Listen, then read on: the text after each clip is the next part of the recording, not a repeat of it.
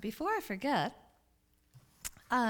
Chelsea reminded me that there is another ladies' retreat at the end of June at Emmanuel Bible Camp and PEI. So before I forget, I just wanted to mention the dates this year are June 22nd to the 24th. And these little folders are at the back to give you a little more information about the camp. And if you have any questions about the retreat itself, feel free to check with me or Chelsea. Yeah. It's funny, Becky mentioned Bible school, and I went to Bible school. I was a single girl and kind of at sea in my personal life at the time. And I went because I felt like it would be a good way to spend my single years for eternity, pretty much. Felt like that at the time. And while I was there, I realized the Bible is a very simple book, really. I actually felt like I didn't learn anything new. I'd grown up in a Christian home. My dad was a Bible teacher. He was at Bible school for maybe half a year, and at MBBI actually.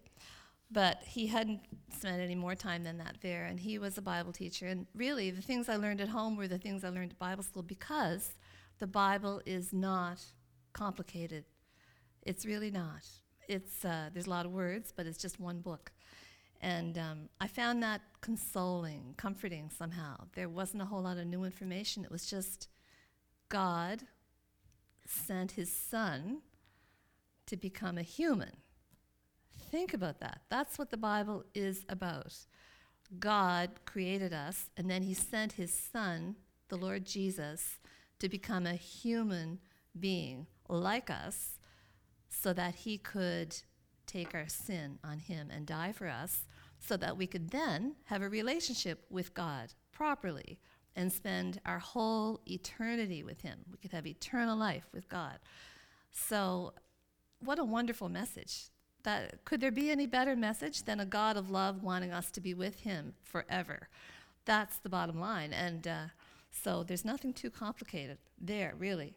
The summer before I went to Bible school, I had come through a bit of a breakup. And I remember being out on the canoe with a bunch of friends. And that summer I decided I'd read this book. It's called Knowing God. It's an old classic. And it was like good medicine for me. It really helped me relax and trust the Lord, because he's a God of love. He's a powerful God, and he cares about me. So this book is on that table. It's going to be on that table at the back. We have, I don't know if we have any Christian bookstores in HRM anymore. I'm not aware of any, and the one in PEI that I normally go to is closing as well. So we thought this year we'd provide a library table of old and new books, and so you're welcome to go and borrow one of those books from Jane. Jane Osborne is our librarian.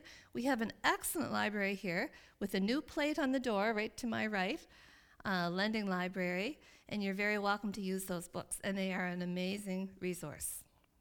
That's where we took the name Godly Voices, because really there's so much we can learn from mostly women on that table, but there's some men as well. So just want to point that out. I wanted to draw some attention to a woman's story in the Old Testament, to her godly voice, to see why her statements about her faith were recorded and still read thousands of years later. So I have a little bit of trivia, although this is not trivial, but it's a question. Jesus Christ spoke of only 2 Old Testament women that I know of, and this kind of surprised me when I really thought about it. Can you guess who they are? I'll give you a hint about one of them, if you can't think. Jesus Christ mentioned 2 Old Testament women. Okay, the hint is that one was African, as far as we know. She was from Africa. Yes, who said that? Yeah, the Queen of Sheba. We think Sheba was possibly the Persian Gulf, possibly Ethiopia. Very intelligent woman, very deep thinker. She wanted to visit Solomon, a long, very difficult trip. And Jesus Christ paid tribute to the Queen of Sheba. He also mentioned another lady and never mentioned her name, but he said where she was from. She was not a Jew, not from Israel. She was from Sidon, which is an area on the coast and on the north. The woman of Zarephath. I don't know if you remember that story from Sunday school, but actually I had to teach it in Sunday school this year, and it has stuck with me ever since. This is a few months ago. I'll read about, first of all, what Jesus said about her. Then he said, "Assuredly I say to you, no prophet is accepted in his own country. But I tell you truly, many widows were in Israel in the days of Elijah." In Israel. Notice he says that. She was an outsider. "When the heaven was shut up 3 years and 6 months, and there was a great famine throughout all the land, but to none of them was Elijah sent, except to Zarephath, in the region of Sidon, outside of Israel, to a woman who was a widow. And many lepers were in Israel in the time of Elisha the prophet, and none of them was cleansed except Naaman the Syrian." So this woman apparently was an example. She was an example of perception, of recognizing a true prophet when she heard it, of hearing God's voice in a desperate time. There was a great famine, the heaven was shut up, no rain, people starving, many widows, but to none of them was Elijah sent except to Zarephath. Only one was willing to have God speak into her life. That's what Jesus meant. Only one was willing. Remember the Noah and the flood when he built the ark? How many people answered those 120 years of preaching, urging people to get on the ark? How many actually ended up getting on? 8 people. So this is not an unusual thing. So here's the story. This is back in 1 Kings 17:8 if you want to read it, or I'll just read it to you.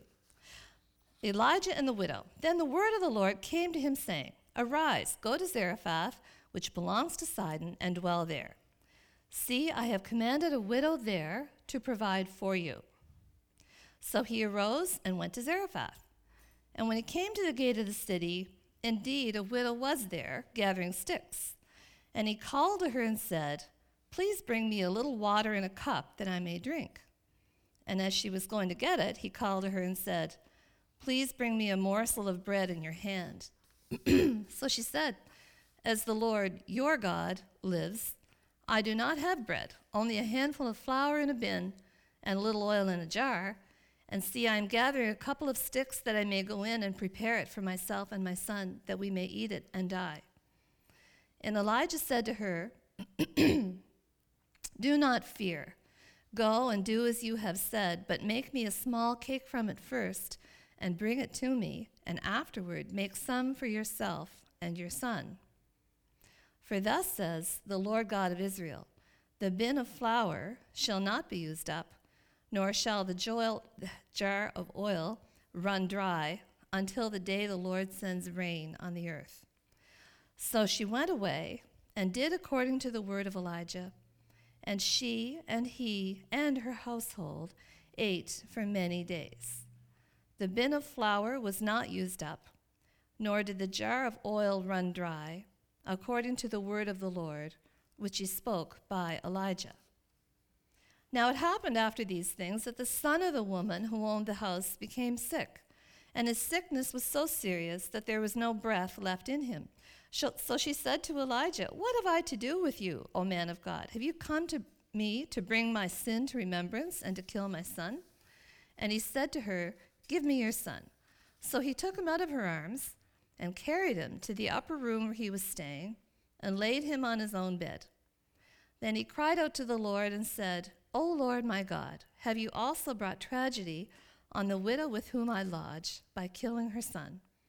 And he stretched himself out on the child 3 times and cried out to the Lord and said, "O Lord my God, I pray, let this child's soul come back to him."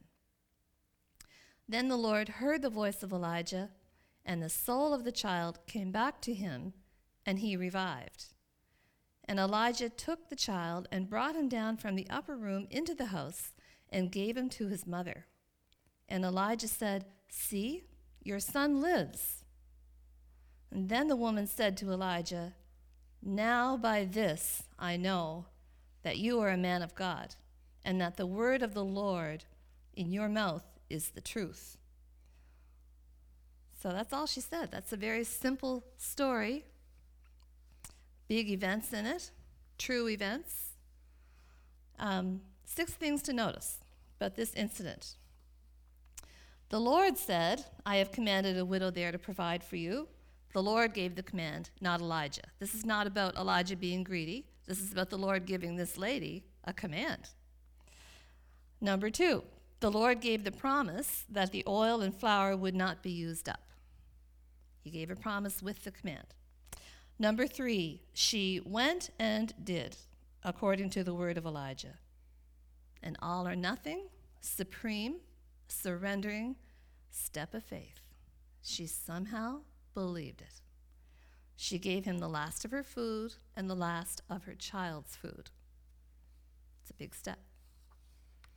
She must have believed something big. Number 4, she and he and her household ate for many days. The oil and flour were not used up, as the Lord had indeed promised. Number 5, then the Lord raised her little son from the dead. Number 6, the woman's faith became massively strong. Now I know that you are a man of God, and that the word of the Lord in your mouth is the truth.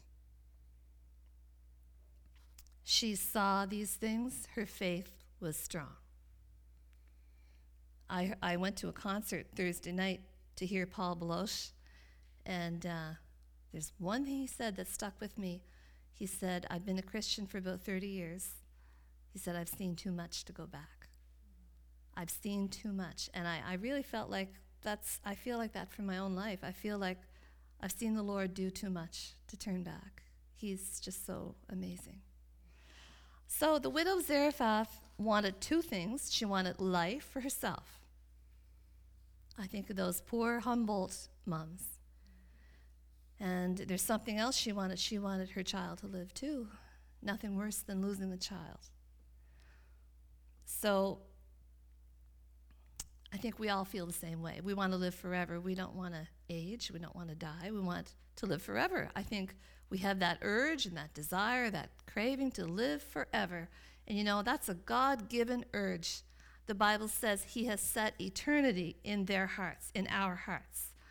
I don't think animals feel like that. I don't know if they do or not. But we want to live forever, and that's a God-given desire that drives us to seek for God, because that's where eternal life is found, in Jesus Christ.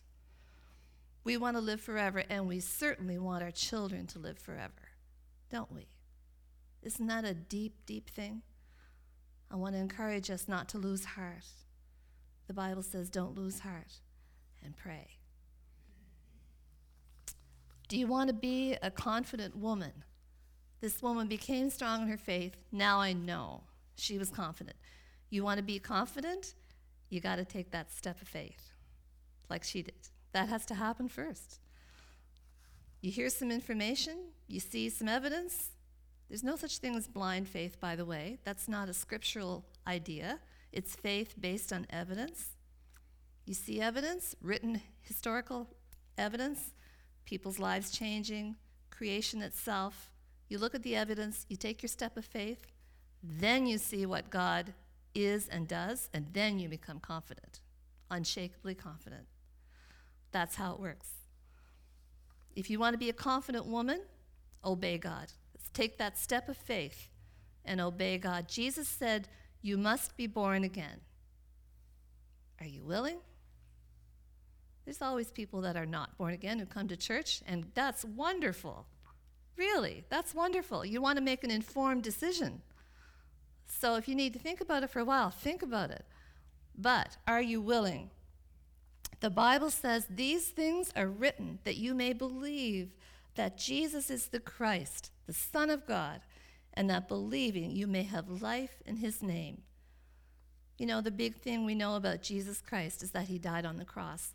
That's because in God's way of doing things, without the shedding of blood, there is no remission of sins. That means sin cannot be dealt with by God unless there is death. Someone dies, and the only person who's qualified is Jesus Christ. That's the way salvation works. We have life in Jesus Christ himself because of his death for us. This woman wanted to live.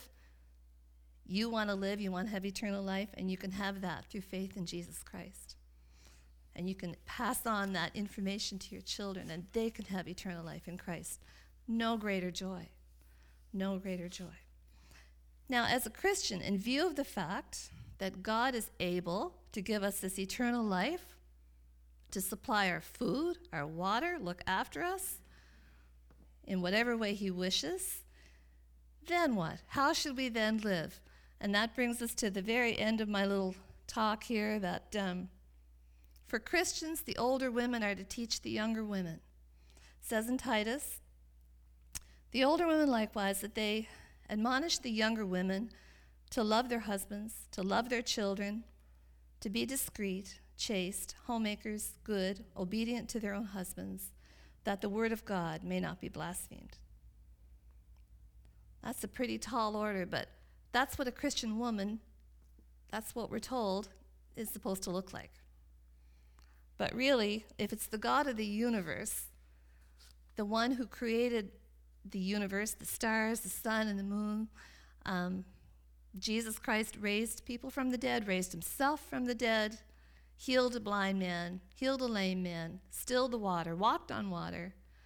You know, we come to God on his terms, right? We trust that whatever he says about his little creation is best.